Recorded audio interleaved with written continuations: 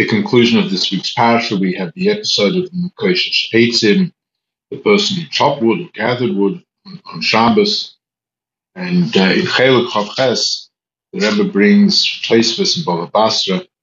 The Tosfos says that this whole episode of the Mekoshesh took place straight after the story of the Meraglim, because the Meraglim thought that since they are not going to go into Eretz Yisrael for a period of time, therefore they are no longer obligated in keeping mitzvahs. And therefore, this particular person was Machal Shabbos, and therefore he'll be killed, and others will see, and they'll learn, yes, that mitzvahs do apply. The Rebbe asks, why would the Yidden think that because they're not going to Eretz Yisrael, they no longer have to keep mitzvahs?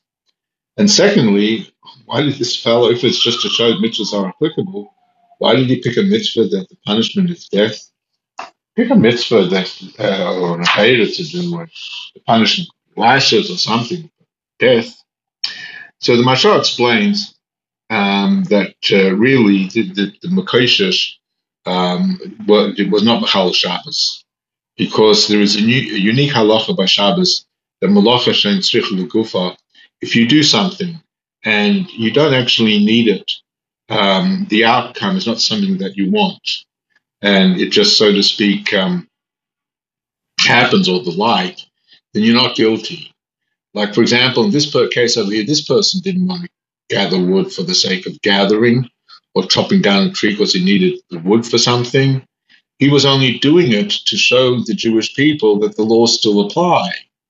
So his action, the Maaseh, his action that he didn't need that act for the specific normal purpose of the act, which is to gather the wood or to chop the wood to make a fire or the like. A totally different reason. And on Shabbos, you would be potter. And this is the only situation, only set of laws where we take into account your thought process. No other laws do we take into account what was your motivation. And therefore, this person was willing to be killed because Beis Din here on earth, they don't know what a person is thinking. And therefore, they can only act and judge on what the eye sees. But this person knew that he would be put to death, but he was willing to do so rather than transgress the word of Hashem, even though he knew what the punishment he was going to meet. And that's why he chose this specific mitzvah to deal with the prohibition of working on Shabbos.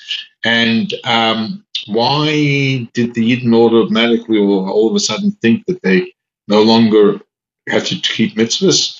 It's quite simple, because in the Midbar, the Yidden were preoccupied with studying of Torah.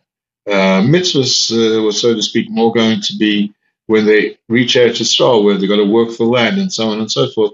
That's when mitzvahs become really applicable. As long as in the Midbar they could study Torah, and with that they'll have fulfilled all of their obligations.